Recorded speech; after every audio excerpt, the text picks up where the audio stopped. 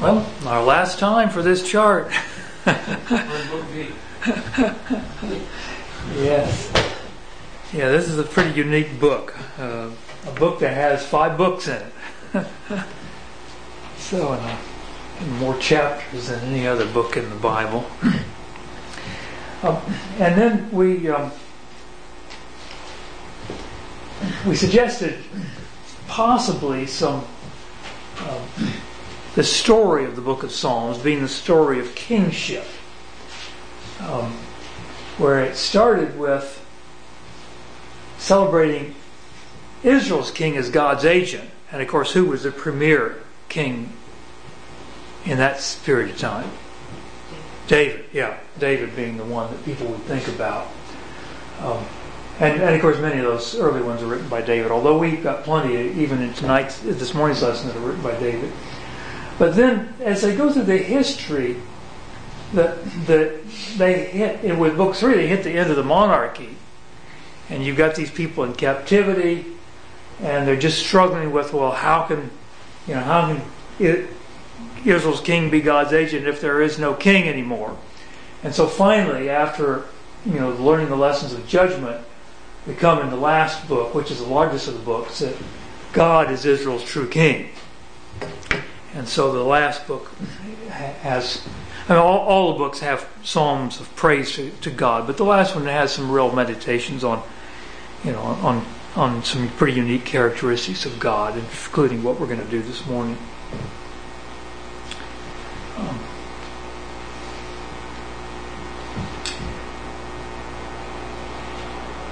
We are doing this strange section called the Psalms of Ascent. Now, nobody knows for sure what this means, but I'm sure you see each of these ones at the top. It says a song of ascents. But the best guess I've heard is that these were psalms that were chanted as the worshipers came up to Jerusalem for one of the major feasts. So you might imagine, you remember that the last trip Jesus took to Jerusalem, from Jericho on to Jerusalem, there was a big group of pilgrims. They call them pilgrims, that are coming to worship. And they might have chanted these as they went up the hills and headed toward Jerusalem, and kind of whiled away the time and meditated about what they were going to be doing when they got to Jerusalem and worshiping God. And so last time we started with the first one, which was a prayer to be delivered from liars. And this time we continue with Psalm 121, the Lord protects Israel. And so in verse 1, where does the author look possibly for his protection?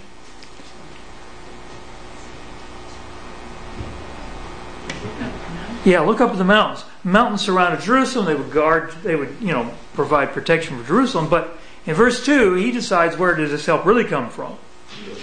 The Lord, yes. The Lord who made heaven and earth.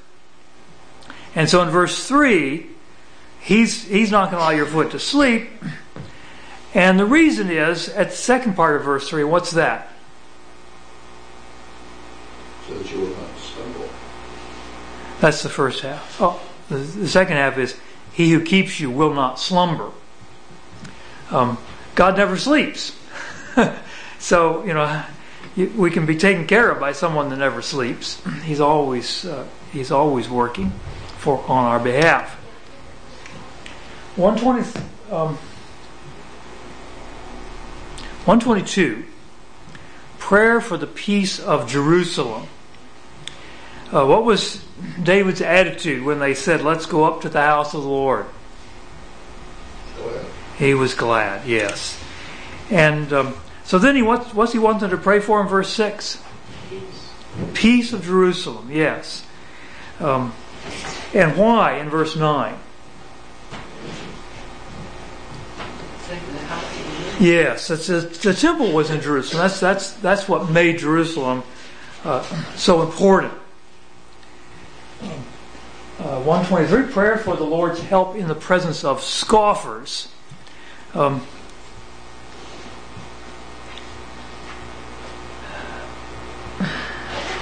In In verse 3, it says, we are greatly filled with contempt. People just despise them for worshiping God. Our soul is greatly filled with the scoffing of those who are at ease, with the contempt of the proud. But in verse 1, the psalmist looks up his eyes to the heavens. He's going to ignore all this contempt, but he puts it as a prayer to God. In 124, praise for rescue from enemies. In verse 2, who was the one that rescued them? Yeah, if it hadn't been for the Lord, boy, they would have been terrible. Verse 3, how bad would they have been off? They've been swallowed alive. The enemy was so angry. But, verse 6, blessed be the Lord. Why? Yeah, he hasn't given us to be torn by their teeth. Yeah. And in verse 7, he compares their rescue to what? The escape of a garment. Yeah.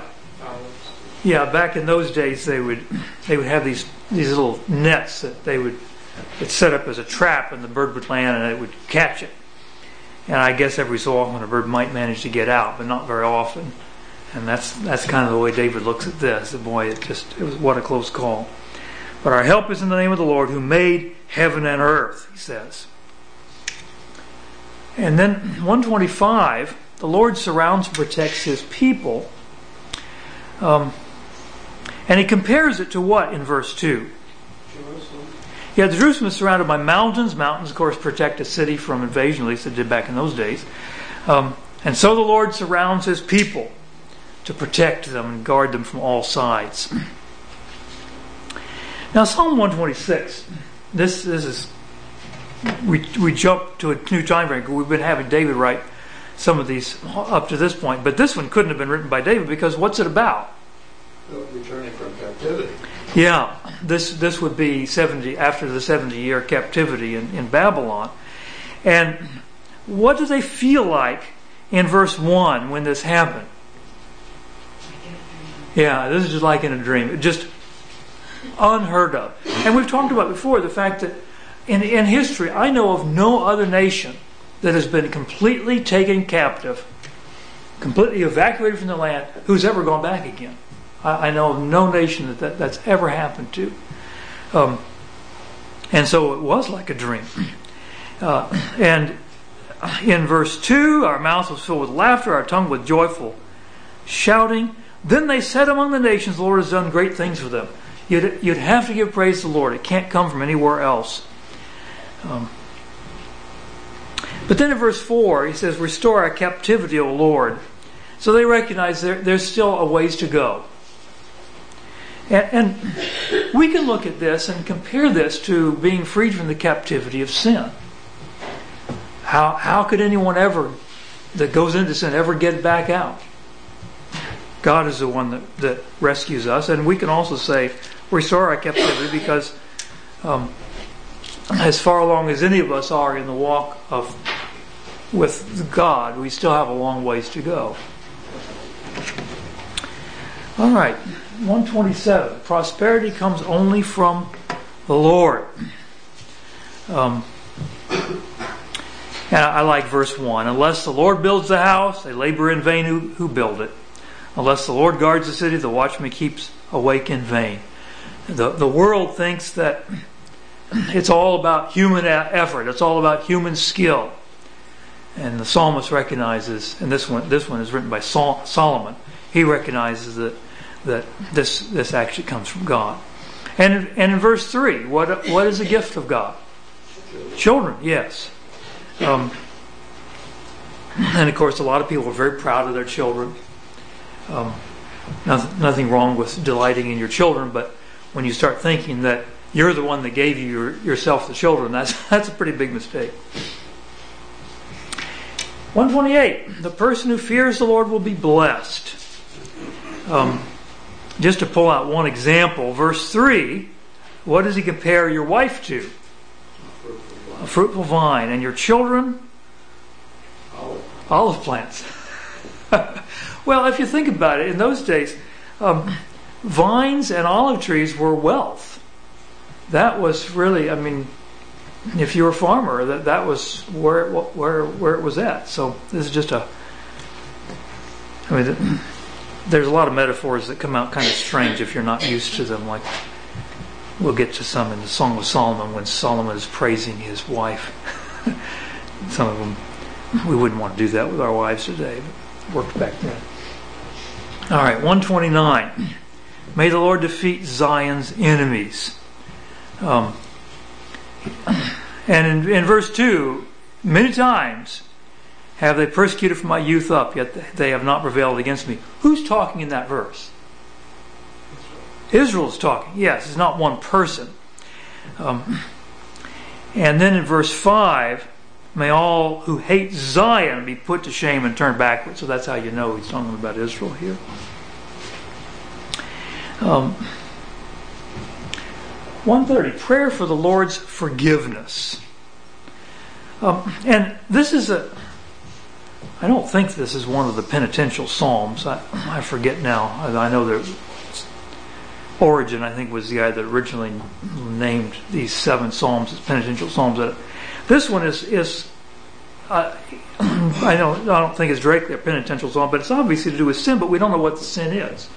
He just says, out of the depths I have cried to you, O Lord. But he says in verse 3, if you, Lord, should mark iniquities, then what would happen? Yeah. So there's a serious recognition here that sin goes very deep. We've seen this in other psalms like this. And so he's just waiting on the Lord. And he finally summarizes in verse 8, he will redeem Israel from all his iniquities. All of us need God's help in this matter. All right, continuing with the Psalms of Ascents, 131, childlike trust in the Lord. And the psalmist compares himself in verse 2 to what? Child versus his mother. Yeah, a weaned child, he says, which is, I don't guess any of us can remember back that far, but I'm sure it's a somewhat traumatic time for the child to go from seeking the mother's milk to not being allowed the mother's milk, and you just have to enjoy the mother.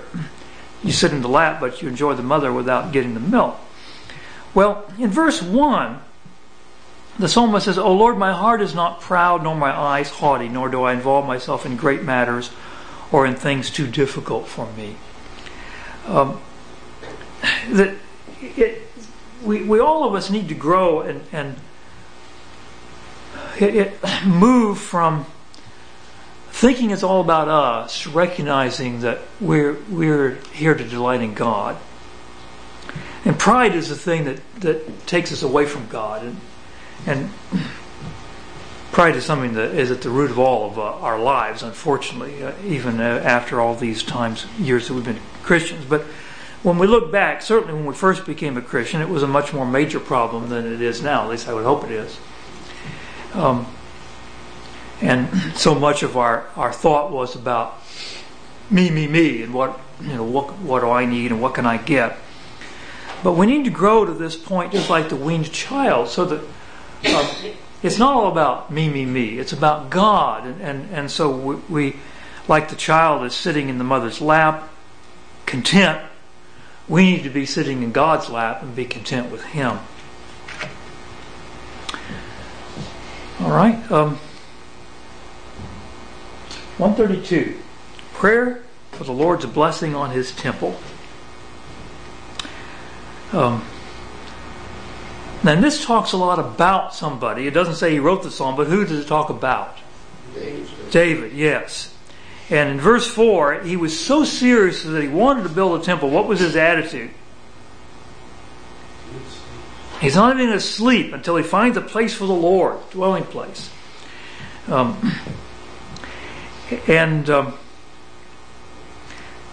the psalm goes on all about this. And verse 11 is quoted, the Lord has sworn to David a truth from which he will not turn back. Of the fruit of your body I will set upon your throne. Peter quotes that in Acts chapter 2. And that was the Lord's response when David wanted to build the temple. The Lord said, well, I'll build you a house. and then your son is the one who will build me the house. 133, this is the one I think all of us know pretty well. Whether we're always able to apply it is another matter, but it is lovely when brothers are united. Behold how good and how pleasant it is for brothers to dwell together in unity. And what does it say it's like in verse 2? Precious oil. Precious oil that has been poured on the head of Aaron to anoint him as priest. Runs down on his beard and onto his robes. And of course we picture that, and we don't get quite the same beautiful picture as what they did. But another one in verse 3, it is like the dew of Hermon coming down upon the mountains of Zion. And in a dry climate, which Israel was for the most part a dry climate, the dew was very important. That's how a lot of their plants would get watered. So he's just trying to, he doesn't really tell us how to solve the problem. How are brothers supposed to dwell together in unity? He doesn't tell how. He just says it's really pretty when it happens. Well, basically he's saying it's an act of God. Well, and that's a good point. It is an act of God. And when a church or a family is united, we ought to give thanks to God for that. It is from Him. All right, a little short one, not the shortest, but pretty short. This is the last of the songs of ascent, and it's the greetings of the night watchmen in the temple. There they are, everyone, all the worshipers have gone home, and they're greeting them, behold, bless the Lord, all servants of the Lord who serve by night in the house of the Lord. Interesting, and kind of an interesting way to end the Psalms of Ascent. If we're right, if they were chanted as they were coming up to Jerusalem, then you can imagine the last few, they might actually be in Jerusalem, and the final one would be kind of, well, good night. We've arrived, we've been to the temple, and now it's just up to the night watchman to stay up for the night. All right, so we move on to songs that are not of ascent. 135, praise the Lord for His wonderful works. Praise the Lord, praise the name of the Lord, praise Him, O servants of the Lord. And in verse 6, one of the reasons to praise the Lord is what? He does what He wants. Now, if there's a human being that just does whatever he wants, that's probably not a good idea, is it? But in fact, no human being can. I mean, none of us have ever been able to do everything we wanted to do. We always have limitations. And how many times have we tried to do something and set out on a great plan and then it just got thwarted? It wasn't to be. But that never happens with God. His plans are never thwarted. Whatever He wants to do, He does. He accomplishes it. So praise the Lord. All right, 136. Thanks for the Lord's loving kindness. And this is an interesting song, and it has a number of reasons for this. In verse 5, what's the reason?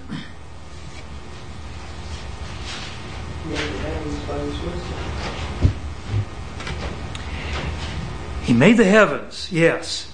And the next few verses all give a detail about that. I'm not going to go through that, but sun, moon, stars, all that. Then verse 10 gives another reason.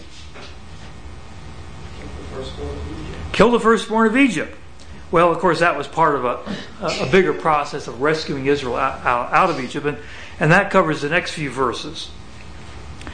And then verse 23, another reason. Remembers us in our lowest state. His loving kindness is everlasting. Now, what's probably the most unusual thing about this psalm? Repeated line. Line 2 of every verse is identical. For His loving kindness is everlasting. Wow. If we think about God, the thing I get out of this psalm is that everything God does is a result of His loving kindness. And if we could just remember that when bad things happen to us and understand that our God is a God full of loving kindness, and that the only reason we see this thing as being bad is because we don't see the big picture. God sees the whole thing, and He understands that what's happening to us is still a part of His loving kindness. 137.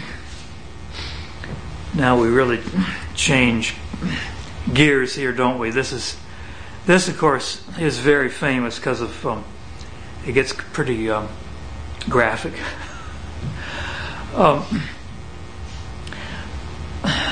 I hope none of us have ever known the grief as bad as what these people knew, but we understand, why were they taken captive? They were sinners, yeah. And even in the terrible things that were happening to them, God was still showing love to them because He knew that this was the only way that He could rescue them. They had to suffer because He tried everything else and nothing had worked. But by the rivers of Babylon, there we sat down. Just imagine if you had been in Jerusalem and the Babylonians had besieged the city, and then they had broken in, and a bunch of your neighbors had gotten killed with the sword, and you were one of the few that was picked to live. And you were chained up, and after months of marching, forced marches, you finally got to Babylon, where you're going to live for the rest of your life. By the rivers of Babylon, there we sat down and wept. Never will they get to go back. Their descendants might, but they won't. When we remembered Zion, it is true there were a few that went back, but very, very few that had ever seen Jerusalem before.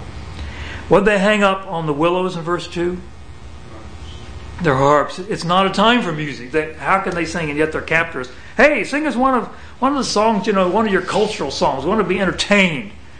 And they didn't want to entertain anybody with sacred songs like this. How can we sing the Lord's song in a foreign land? Now, the part about this psalm that gives people the most difficulty is the verses 8 and 9, when he says, "O daughter of Babylon, you devastated one, how blessed will be the one who repays you with the recompense with which you have repaid us. How blessed will be the one who seizes and dashes your little ones against the rock." Now understand, that is exactly what the Babylonians had done to Jerusalem. But still, we read that and we say, is that the attitude a Christian should have? Turn to Isaiah chapter 13. Now, Isaiah had been written about 100 years or so before the Babylonian captivity. It was prophecy. And in Isaiah 13, that's a prophecy against Babylon. It's predicting what Babylon's going to do to the Israelites, and then it's a prophecy predicting what's going to happen to them in judgment for what they've done. And look in verse 16. What's it say is going to happen to them? The little ones will be dashed to pieces. So the psalmist who's writing Psalm 137 is simply reflecting the fact that God already said what was going to happen to Babylon. And they're basically saying, Lord, please do what you promised. If it was right for God to prophesy that against them in judgment, then it would be right for the psalmist to ask God to bring about his promise. Yeah, John. A big picture of the Old Testament is God creating a people to bear His name. And they prosper when they're righteous, and they're punished to bring them back. And Babylon, and that was to be an example to the world. Mm-hmm. And Babylon was an example of very unrighteous people who for a number of generations did do these terrible things. And the righteous God punishes them. That's right. That's exactly right. God used them to punish His people, but that didn't make it right what they were doing. And so He brings back on them exactly what they've done to others in punishment. And that's to be an example to all people. Yeah. Well, even nations today. I really think God does the same thing to nations today. If there's a nation that's unrighteous and doing, X to people, God's going to punish them by having X done to them, whatever that blank may be. It's such a never-ending cycle. Yeah. If it were not for the grace of God, it would be a never-ending cycle. But the Bible promises He'll bring an end to it at some point. The book of Revelation goes into that. Yeah, John. And God said that the people would have Canaan only when Canaan entered in the fullness of their evil. So, yes, we are given generations after generations to wake up. Yes. Even in Abraham's day, he knew that they were going to get that wicked, that he was going to have to punish them by kicking them out of their land, destroying them. But he had to wait until they got to that point. All right. 138. Thanks for answered prayer. In verse 3, on the day I called, you answered me. You made me bold with strength in my soul. In verse 6, what does he think is so great about the Lord? He regards the lowly. He regards the lowly, yes. The Lord is very high and exalted, but he regards the lowly. One of the messages we really need to get from the book of Psalms is a twofold message. God is very high and very exalted, and man is absolutely helpless. And we see that time and again from one side or the other in these Psalms. We cannot do these things ourselves. God is the only one that can help us. 139 is a wonderful psalm. The Lord is everywhere and knows everything. David is just meditating on this. It just blows his mind. Oh Lord, you have searched me and know me. You know when I sit down and when I rise up. You understand my thought from afar. Now, when we sit down and when we get up, how important is that? I mean, how many times do we do that in a day, and yet God knows every one of these things? But more than that, He knows our thoughts from afar. Even before we think our thoughts, God knows these thoughts. That's just mind-blowing. And then He suggests in verse 7, where can I go from your spirit? And of course, what's the answer to that? There's nobody. Nowhere. Who was the guy that tried to get away from God in the Old Testament? Jonah. Yeah, that didn't work so hot. And then he looks in verse 13, and he understands why God knows him so well. And why is that? God made him, yes. And in verse 14, when he looks at himself, what's he say? He's fearfully and wonderfully made, yes. And any of us that have spent any time at all thinking about how well our bodies are put together have to be impressed with the wisdom of the Creator. It's just astonishing. And then finally in verse 23, he draws a spiritual conclusion here. What's he asked God to do? Yeah, to know his heart. And in verse 24, what if he finds problems there? Lead me in the everlasting way. So he's not just contemplating how great God is, but he's contemplating what his obligation is with regard to that, and he needs God's help to change and become like God wants him to be. All right, 140 is prayer for rescue from evil men. We've had a number of psalms like this before, but I'll just mention that verse 3 is quoted by Paul in Romans chapter 3 when he talks about they sharpen their tongues as a serpent and poison of a viper is under their lips. In Romans 3, Paul is trying to prove that all men are wicked. And he quotes from this Psalm of David to help prove that. 141, prayer for protection from temptation. Now this is an interesting one because in the one before, the enemy was just attacking David and it was just terrible. But now that there's still the enemy, but the enemy wants to seduce David.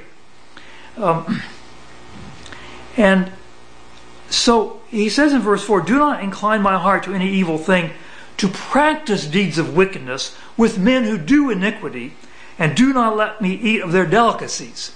There's more than one way that the enemy can overcome us. In the previous psalm, the enemy is coming after him with swords. In this one, the enemy is coming to him with gifts and attractions. Oh, this is just a wonderful life. But in verse 9, what's he say? Yeah, they've set a trap. And we have to understand that some of our friends in the world are actually just setting traps for us. It looks so beautiful, but it's terrible. From the snares of those who do iniquity. And I'll mention that verse 2 of this psalm is referenced in Revelation. I say reference because Revelation never directly quotes, but may my prayer be counted as incense before you. And the book of Revelation comes at it from the opposite direction. It comes at it from incense first. That there are bowls of incense, and they, in the book of Revelation, the bowls of incense are the what? Prayers of the saints. Yes, and this is where that comes from in the Old Testament. 142, a prayer for help.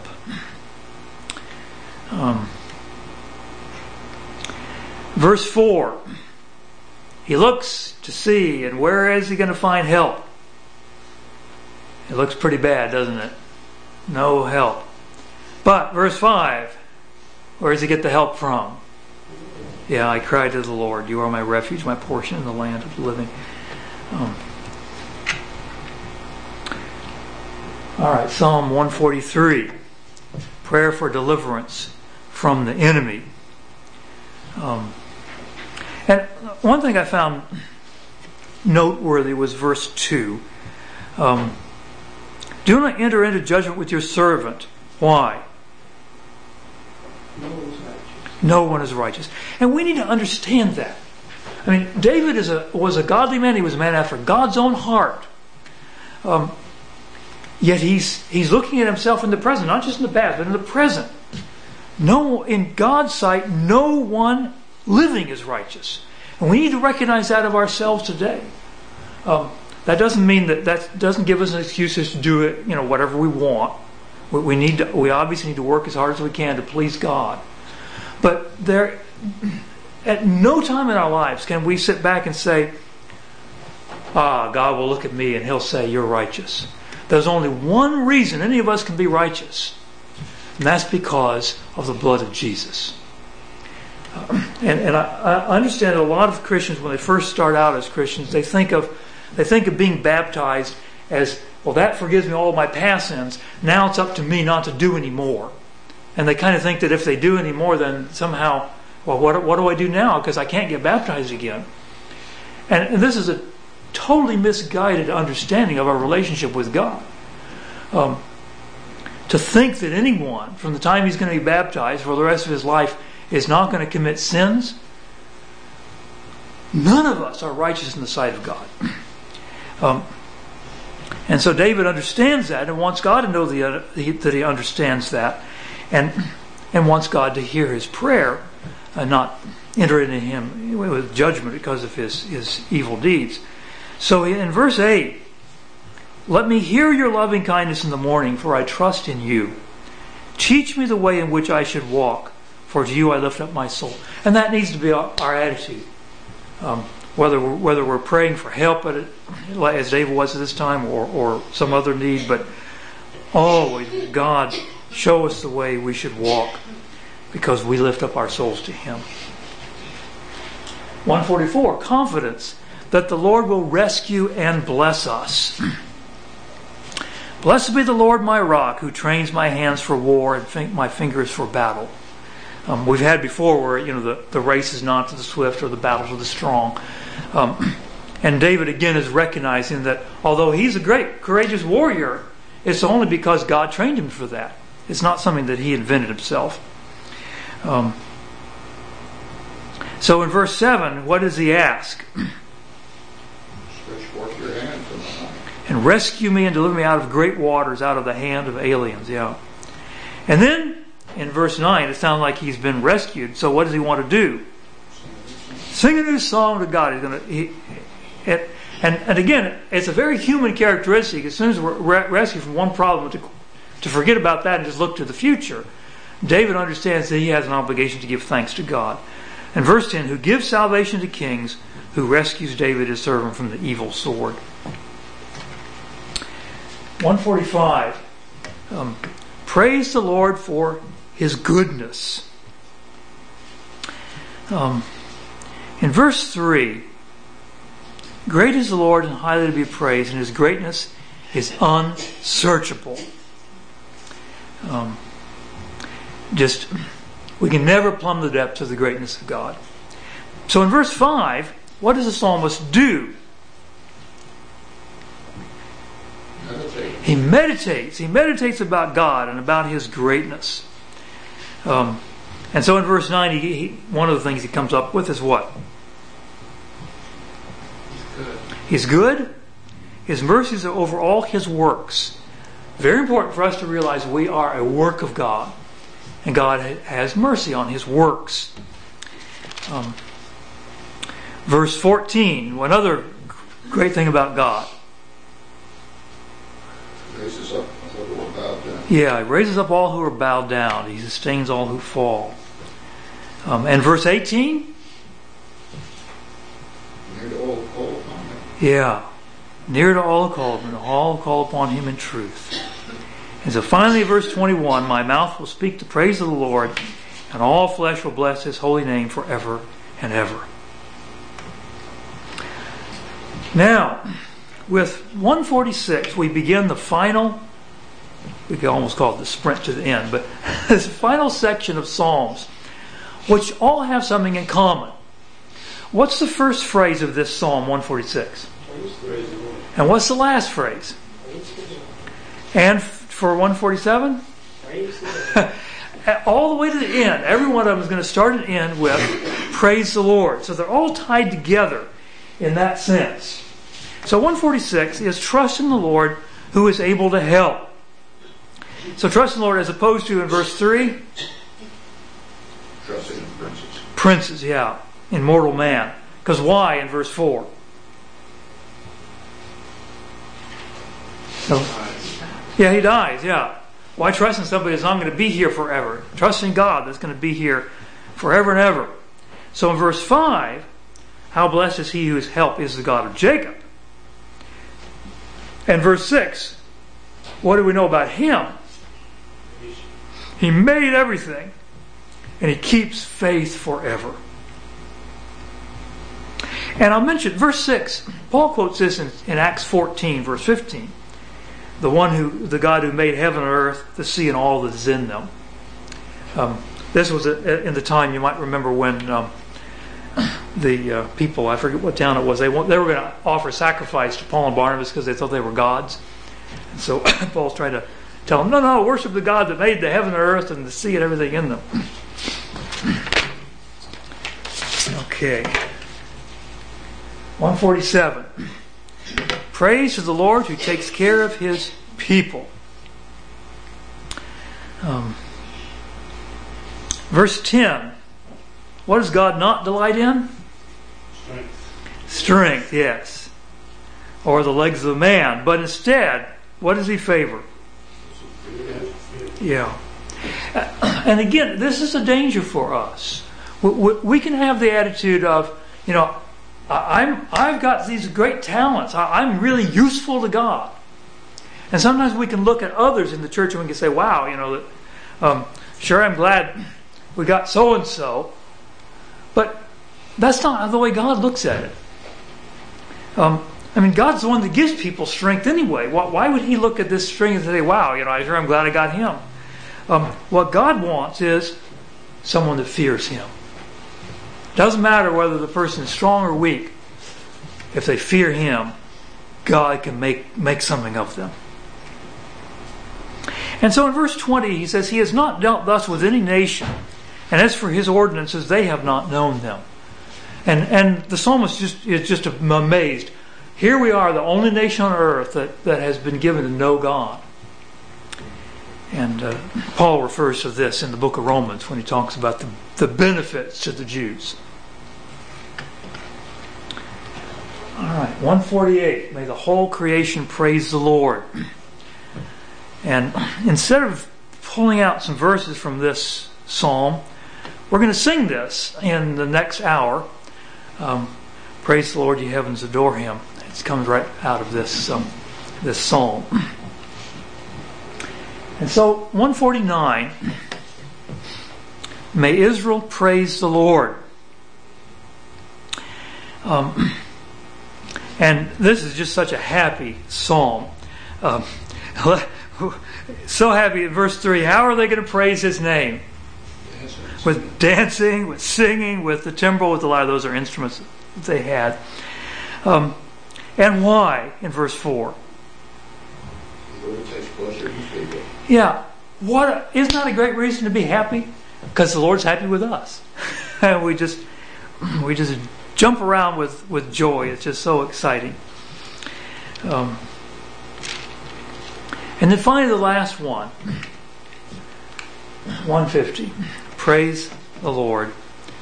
I don't know how else to title it, because it's just praise the Lord, praise God in His sanctuary, praise Him in His mighty expanse. I mean, just over and over. This is intended to be the climax of the whole book. It's, this final psalm. We began the book with the first psalm was not actually about God. What was the first psalm about?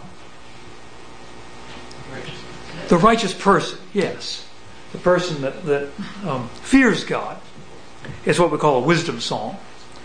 But as we've been going through the psalms, we've had lots and lots of psalms of praise to God, reasons for the righteous person to fear God.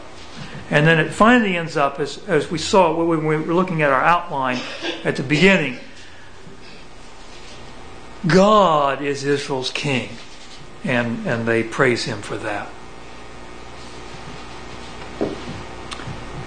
Any last questions or thoughts on the book of Psalms? Yeah, John. I'm doing the Lord's Supper today, so I'm thinking about Jesus, our salvation in Jesus.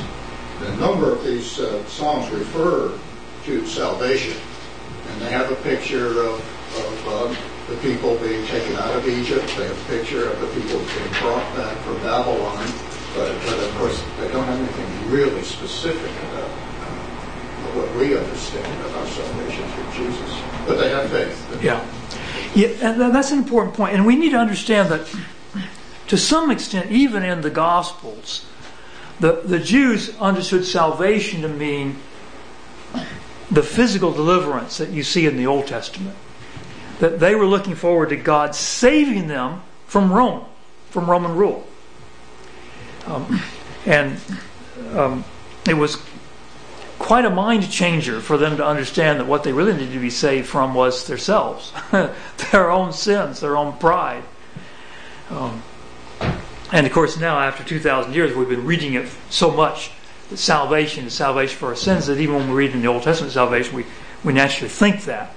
And it's true that even the Psalms that were written about physical salvation can be applied spiritually to spiritual salvation. But if you want to understand what they originally were thinking about when talked about salvation in the Old Testament, typically it was salvation from some enemy, the Babylonians or something else like that. In Psalm 149 here, the first of it was this joyful part. The second part is the vengeance and the punishment and the judgment. The thing is, this is an honor to all His godliness. It's just a strange contrast, but God is honoring His people by taking vengeance on His enemies. Yeah, I don't know whether people can hear that in the back, but she's pointing out to Psalm 149, verse 9, when he says to execute on them the judgment written. This is an honor for all His godly ones. And what she's saying is that when God punishes sinners, it's an honor He's giving to His godly ones. He's showing, He's putting His stamp of approval on the behavior of the godly people. Good thoughts, yeah, John? Again, 149, at the end of verse 4, he's talking about His people.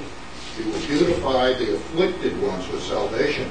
We can see from our point of view, the affliction is sin. Yes, that's right. Yeah, from our point of view, the affliction is sin, and the beauty is the beauty of righteousness. Yes. Good. Any other thoughts?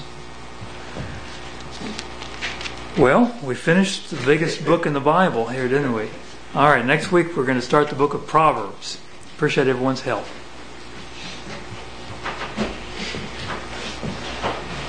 Right on time. Yeah. It blows my mind. Doesn't make it too expanded with pride, but